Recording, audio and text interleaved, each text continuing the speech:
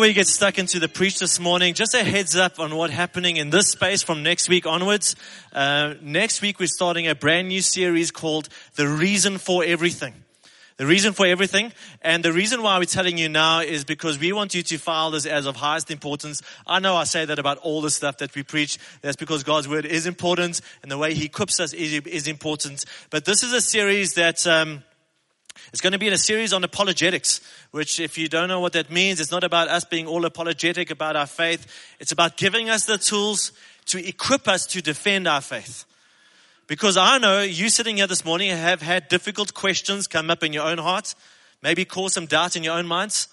Maybe you've read something or heard something or seen something in a movie, or you read the Da Vinci Code, or you read the God Delusion, or someone came to you at work with Varsity or in your family and said, "Oh, are you Christians? What about this and that and that?" Therefore, you can't trust the Bible and you haven't known how to respond. This series is, on one hand, it's going to equip you in your faith, your foundations, and also equip you to know how to respond, or at least follow a process of responding to the people who have these questions, even if the questioner is you. The other thing that this series is going to give us an opportunity for is to possibly invite some of the people that you've been dialoguing with, because I know you have. People in your family, come along. If they're not Christians, tell them, listen, we're going to be singing some songs. We don't expect you to participate or whatever. But, man, oh man, we're going to be dealing with some of the questions we've been talking about. So come along. If they chicken out of that one, then invite them to listen to the podcast for the next 9 weeks. But that's the goal of this series. And just to give you an insight into some of the questions we're going to be asking and answering. The one is, what happened at the beginning? Talk about the Big Bang. We talk about creation. Was it caused by God? Was it caused by nothing? What about God and science? Can God and science be friends? Can we reconcile good science and good theology? Can we trust the Bible? It's the oldest question in the book. Did God really say? All right, and people are throwing assaults at the Bible, but can we trust this book that we hold so dearly to our hearts? And then also such a big debate at the moment is gender, sex, sexual identity. How do we as Christians respond, not by just Bible bashing, but how do we engage rationally around topics? Because these are the topics that people have questions about. These are some of the reasons that people reject Jesus. And if people reject Jesus because they haven't had good answers to these questions, we need to step into that space. All right, so be prepared. Next week onwards, we're going for 9 weeks. The reason for everything. If we're in a life group, we would be advertising a little shareable WhatsApp little picture that you can invite people. So we are so excited about that. But to get into this morning, we've got a standalone message. If you have your Bibles here, turn with me to 1 Corinthians chapter 1. We will have it on the screen behind me as well. But the cool thing about having your own Bible or your own digital device is you can't take the screen home, but you can take your Bible home. So turn with me to 1 Corinthians chapter 1. We've just finished a series called Get Real. And it was a series designed to help us recognize some of the masks we wear, some of the ways we pretend to be something or someone we're not. We're projecting an image, perhaps someone that we think others want us to be, or even someone that we think God wants us to be. Oftentimes, the reason why we do this is because we're protecting something within us. We're protecting our sin. We're protecting our shame. We're protecting our past. We're protecting our insecurities. And so we wear these masks. And without re-preaching the series, we fall short and everyone else falls short because no one gets to know you. And we don't live authentically with God and with self and with others. And we miss out on a real authentic relationship with all those people. So some of you found the series incredibly difficult and maybe even painful as we recognized some of these masks and took them off. And some of you are angry with us because 5 weeks ago you were like, "Hey Stephen, I thought I was cool. I thought I was in control of things and I never knew I had a religious bone in my body. And now you've gone and preached this Get Real series and now I've realized I'm a total mess. Now what?" And I'm so glad you're asking that question because today is now what. So I've got 2 axioms that I refer to regularly up here and also in my own life. The first axiom is this: grace, it's not going to be, but you might want to write this down. Grace accepts us scandalously. Which means because of the work on the cross, Jesus taking our sins and the punishment for our sins, giving us His life, Grace accepts us scandalously. So, you've just discovered you're a big fat mess. Well, cool. There's no pile of mess in this room that is bigger than the cross. I don't care what you've done, what you've discovered about yourself. The cross and grace is bigger than that. So, grace accepts us scandalously. But the second axiom has to go with the first one, and it goes like this. But grace transforms us radically. You see, God loves us so much, He doesn't want to leave us where we're at. So we've just discovered we're a total mess. But God wants to transform you, and He wants to put grace in your life. He wants to empower you for a new life. You see, we are all working from who we were to who we're becoming. And just to press pause on that thought, there's kind of a objective theological truth, which is somewhat related but a bit confusing to how we actually experience it. The theological truth is this: when we discover we're such a mess, we turn to Jesus Christ, we trust Him for our sins and our salvation and His life, we are changed that second. God sees us with the righteousness and life of His Son on us. And that happens in a split second. However, our lived reality is we're moving from this person we were, and we're moving towards the person that God is making us to be. Some of you know of the Apostle Paul, who wrote most of the New Testament. The way he got changed was he was a religious Jew, and he was so zealous for his faith that he was willing to imprison and even kill Christians. He was so anti-Christ and anti-Christians. He was on his way to go and imprison some Christians on a road to Damascus, which is still there in Syria. And Jesus encountered Paul on that road, and his life turned around 180 degrees in a moment. He went from zealously persecuting Christians to zealously planting churches and defending the faith. And some of your conversions were like that. Some of you recognized your life was a mess. You turned to Jesus, and the next day you were tasting life. And your life has been different from that point onwards. But then we've got the Apostle Peter. So Peter, many of us, especially if you've grown up in church, I think we identify with Peter. Peter has a foot-shaped mouth because his foot was always in it. Peter was the kind of guy who is like a puppy, man, like so zealous, but always doing the wrong thing, always messing up, right-hearted, wrong-headed. Here's an example. Peter has this moment where he says to Jesus, "Hey, Jesus, you are the Messiah. You are the Son of the living God." And Jesus says, "Peter, I'm so excited that you said that. Because there's no way you came up with that on your own. Only my Father in heaven could have revealed that to you. Hey, Peter, you are in tune with my Father. You are hearing His voice. You are tasting the kingdom." Just a few seconds later, Jesus says, "Listen, I know I need to go to Jerusalem to suffer and die." And Peter says, "Over my dead body." And Jesus says, "Get behind me, Satan." All right. He says, no longer are you hearing the voice of God and the voice of the kingdom, but now you're being ruled by the voice of the world and even our enemy. And that's us, right? We go from hot to cold, from mountaintop to valley. We go from walking on water to sinking in the water. We go from, "Man, Jesus, I will go and die for you." And then Peter denies his faith to a tiny little girl. I think most of our journey is moving from who we were to who we're becoming. For most of us, probably more like Peter than like Paul. The big question about this journey, though, is, Lord, at what stage of this journey can you start using me? I'm a total mess, and maybe I've rediscovered I'm a total mess. And you're moving me somewhere. You're wanting to make me more like your Son, and you're wanting to give me grace for that life transformation. But at what stage can you start using me? On a scale of 1 to 10, at what level of perfection can you start using me? And I'm so glad, again, that you're ahead of me and you're asking these kinds of questions, because that's what this morning's about. So as we look at 1 Corinthians chapter 1, this church was a total mess. This church was not a nice Christian background church, nice Christian country church, nice Jewish background church. These guys were in the middle of the Greek-Roman Empire, and a whole lot of these Christians were coming out of their old lives informed by paganism, and they were really struggling in the process of transformation. And this church was so messed up that, and I've said this to you before, that if we were alive 2,000 years ago and you said, "Hey, Steve, moving to Corinth, do you know a good church?" I wouldn't let you go to this church. They were getting drunk at the Lord's table, and there was sexual promiscuity, and they were all haywire with spiritual gifts. They were messed up. coming to terms with this transformation. But I want us to see and take note of how God speaks into their messed upness. Specifically asking and answering this question, can God use me? So let's read 1 Corinthians chapter 1 from verse 26. Brothers, think of what you were when you were called.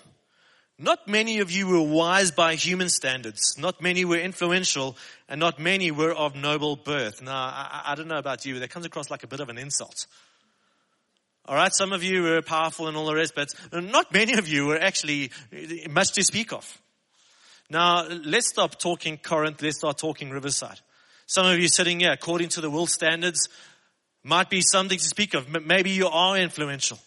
Maybe you were the kind of person who was picked first for sports teams. You were a head boy, head girl. You were a prefect. You were influential. You say things people follow. Maybe some of you, man, financially, you've got all your retirement annuities lined up and you're set for life. Your kids are in the best schools. They're going to the best universities. As far as the world goes, you might be a mess below the surface. But as far as the world standards goes, people look up to you.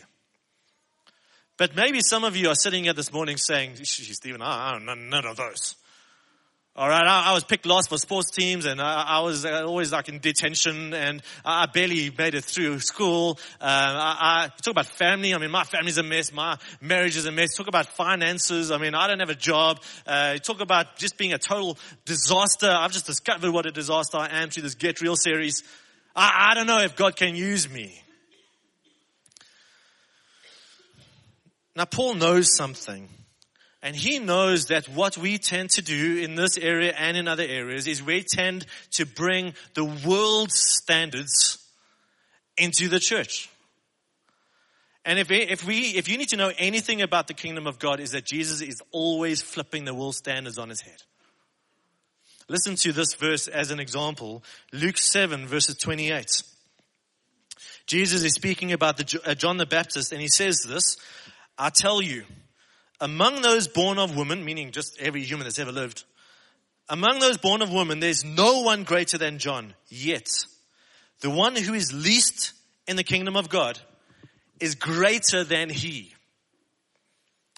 Now, statistically speaking, there's someone on the face of this earth at this point in time who is the least in the kingdom of God.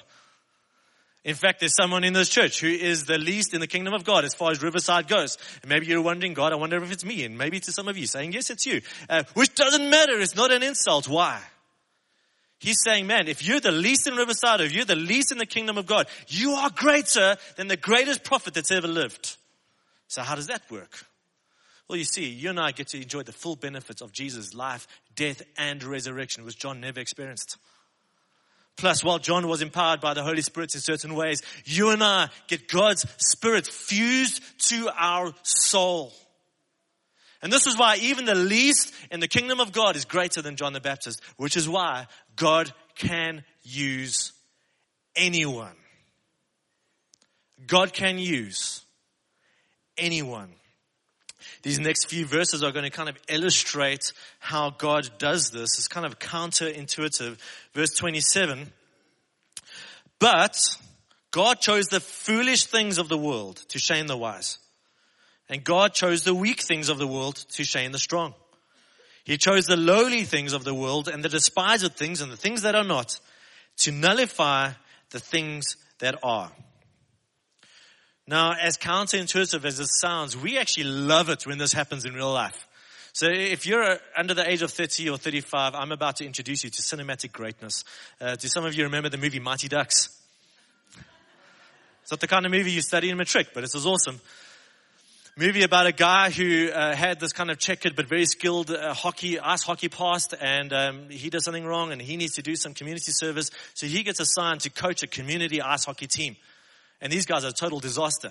These guys can't tell their left from their right, their front from their back, and they can't barely keep upright on the ice. And this guy's got to coach them. And as you can imagine, the way the movie goes is that they win the league.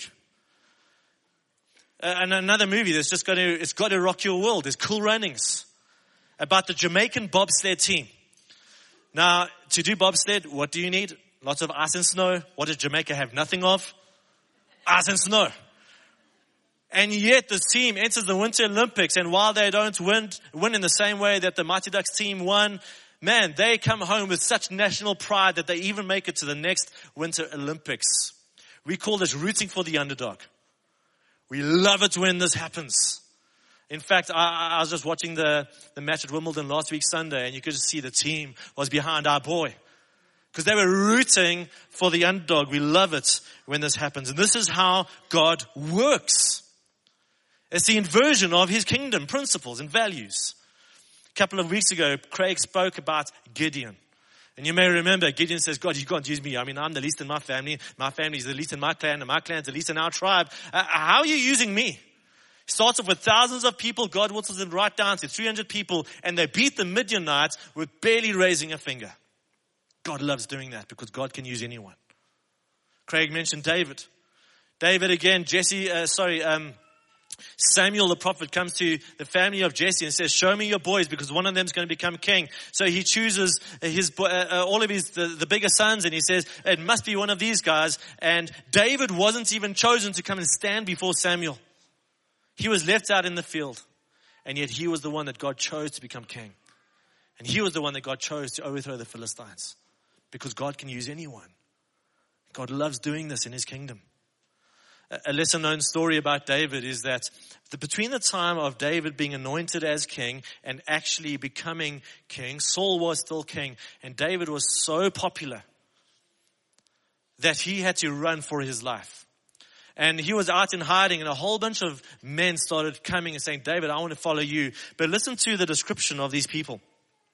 1 Samuel 22 verse 2, all those who were in distress or in debt or discontented gathered around him, and he became their leader. About 400 men were with him. This is not the army you pick for yourself. I mean, all these guys were fat, lazy, in counseling, full of anxiety and poor. And yet they became David's mighty men. Because God can use anyone. And God loves flipping the world's agenda on its head. Now, there's a very specific reason why God does this. He doesn't just do it to make us feel warm and fuzzy inside. Listen to what it says here in verse 29. He does this so that no one may boast before him. So that no one may boast. And we're going to talk more about this very practically later on. But before we do this, I want us to really let Paul conclude his argument. We've actually jumped about midway through his argument. He's been arguing for a very specific point from verse 18 onwards. And basically the big idea is this. God's wisdom is so much greater than ours, and it's so different to ours, that the world and many of us look at God's wisdom and it appears foolish to us. I mean, we're going to be addressing it in the series to come, but for example, take the Bible's sexual ethics.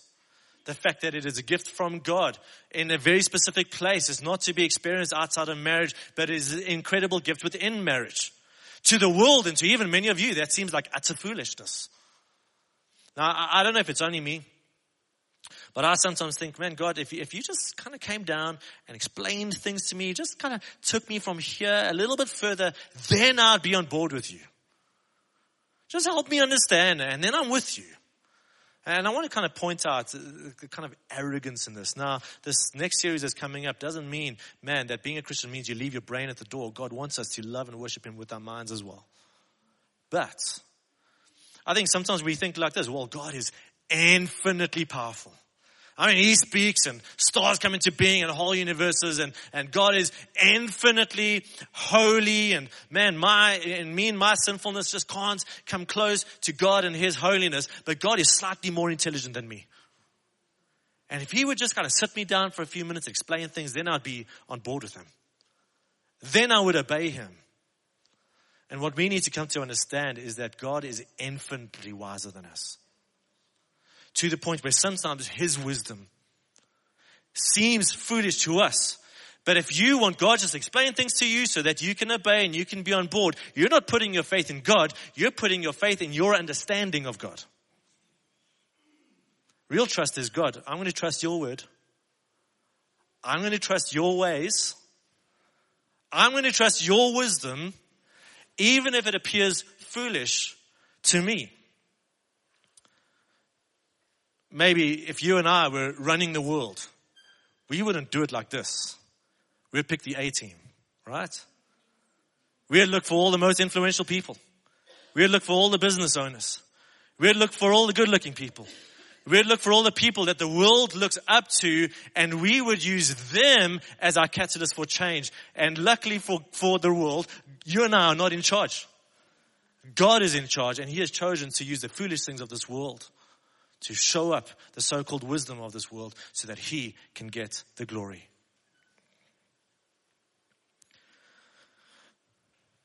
Now, when it comes to Paul kind of wrapping up his arguments, listen to how he concludes in verse 30 and 31. It is because of Him that you are in Christ Jesus. Whenever we see those words in Christ or in Christ Jesus, it's a synonymous concept with being a Christian. You are in Him and He is in you. Just as the air is in our lungs and we are in the air, so Christ is in you and you're in Him. If you're a Christian, you are in Christ. It is because of Him that you are in Christ Jesus, who has become for us wisdom from God. And that is our righteousness, our holiness, and our redemption. Therefore, as it is written, let him who boasts, boast in the Lord. So he's saying, this is how God works. Okay, so some of you in this room, or some of you in this Corinthian church, or any church around the world for that matter, some of you are not wise by world standards. Some of you are not influential or strong leaders, and you were picked last by the world's standards. So the goal here is not to kind of get you, just become a little bit more wise, become a little bit more influential, and we'll see what God does with your life.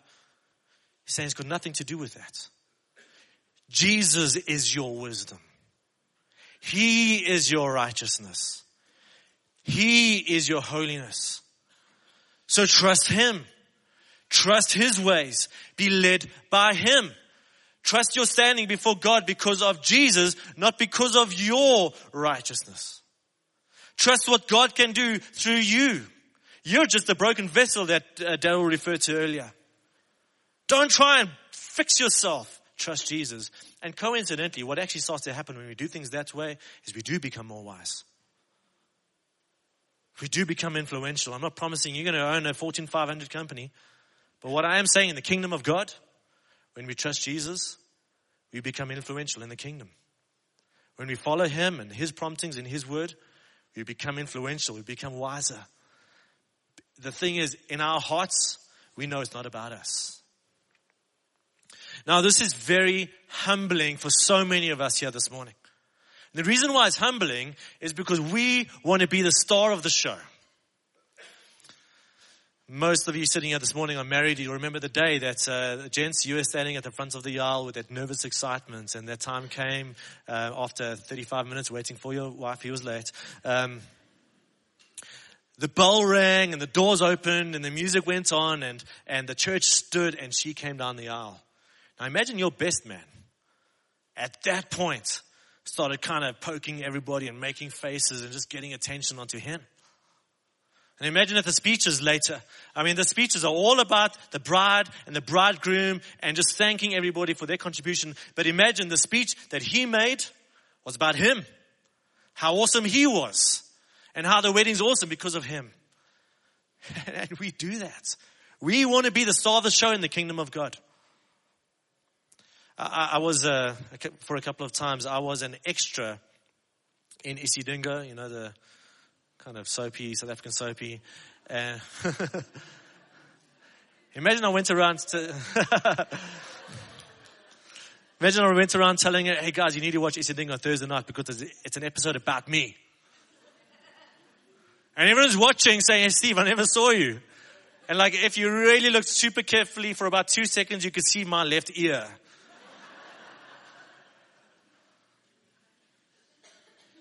We want to be the star of the show.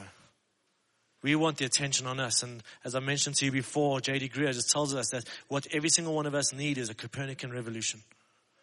Where we go from believing everything's about us to believing that everything revolves around Jesus. And we exist for Him and His pleasure and His glory. So this humbles us because we believe we want the attention. We also want the credits. We want the credits in the kingdom of God. We want to feel like the reason why worship was so awesome, the reason why the sermon was so awesome, the reason why this church is so awesome, the reason why my small group is so cool, the reason why my husband or kids came to faith, the reason why this happened in the kingdom is because of me. We want people to know it. We want to feel like we want the naughty badge from God. Let me tell you, pastors are not immune from this. There's something in us. There's something in me that wants to know, but this church is awesome because I'm awesome. Think about spiritual gifts. Spiritual gifts, if you don't know, just ways that God places something in our lives where when we operate, we're actually operating in His power, not our own. Think about spiritual gifts. Think about, you just, spoken at youth, and man, all those kids were just down on their knees repenting. Spoken in church, just lives being changed. Shared your face with someone and they just came to faith in Christ. Led a worship set and everyone's just like, man, God's presence was there. Someone comes up to you and says, so how did that happen? I mean, that was incredible. Which sounds more humble? Answer A, well, I'm spiritually gifted. Or answer B, I've worked so hard on my craft. There's something in us and in the world that says answer B sounds more humble. Whereas answer A, and again, you might use different language, but it's just simply, it wasn't me. God just gifted me and I didn't deserve that. We call that grace. That it is by God's grace that anything happens. And we stand in the way when we want the credit. And finally, thirdly, we are humbled by this because sometimes God uses people we've looked down upon. We've imported the world standards into this place, into this community. And we've gone, this person, they're a mess. And, I understand why they were picked last and all this kind of stuff. And then we're totally surprised when God uses them and not us. That humbles us. That doesn't mean that God doesn't use successful people and influential people and good-looking people. He does. Can you see the heart behind this all? So for some of us, this is humbling. For some of us, in fact, for all of us, this is stretching. Because we've all got these little excuses and we are in various degrees of being conscious of these excuses. But they go something like this. God can't use me because. And what this passage says is, no, God can use anyone. And what you might say, well, God can't use me because I'm not smart enough. God can't use me because I'm not influential enough. And you can complete that whole sentence the way it makes sense in your life. But that excuse doesn't count anymore. Because while that may still be true of you, sorry to tell you, it is not true of Jesus. And we're not trusting ourselves, we're trusting Him. So this morning is an invitation for every one of us to step up to be used by God. Because, say it with me, God can use anyone. So I want to wrap up this morning. Regardless of where you're at, this is an invitation to be used by God. In spite of our mess. In spite of we're still transitioning from A to B. In spite of some of the things God's doing in our lives. God's calling us to avail ourselves to Him. His power, His wisdom, His righteousness, His holiness. And I want to read a prayer for you. It is authored by John Wesley. It's called the Covenant Prayer.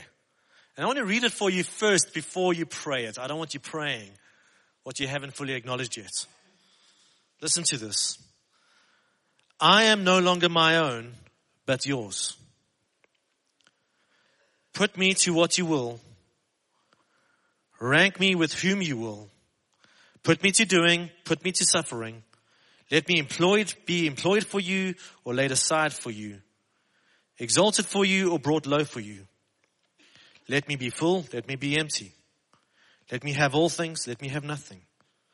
I freely and wholeheartedly yield all things to your pleasure and disposal. And now, glorious and blessed God, Father, Son, and Holy Spirit, you are mine and I am yours, and so be it.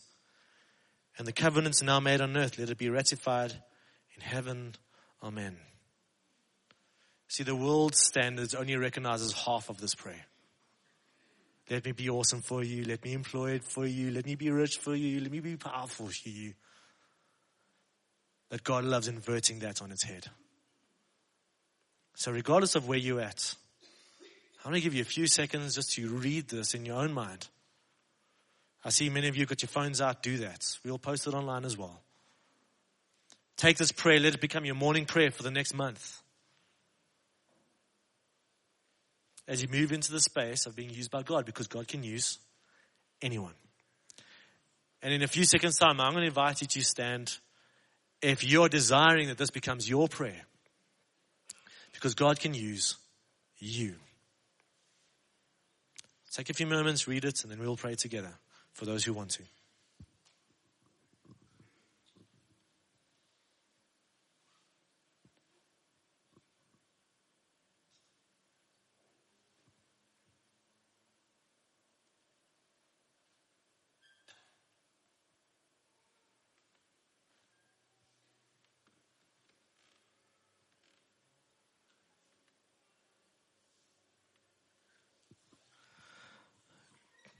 God can use anyone. God can use you. And if you want to be used by Him, please stand with me and pray this with me. We're going to read it out loud together.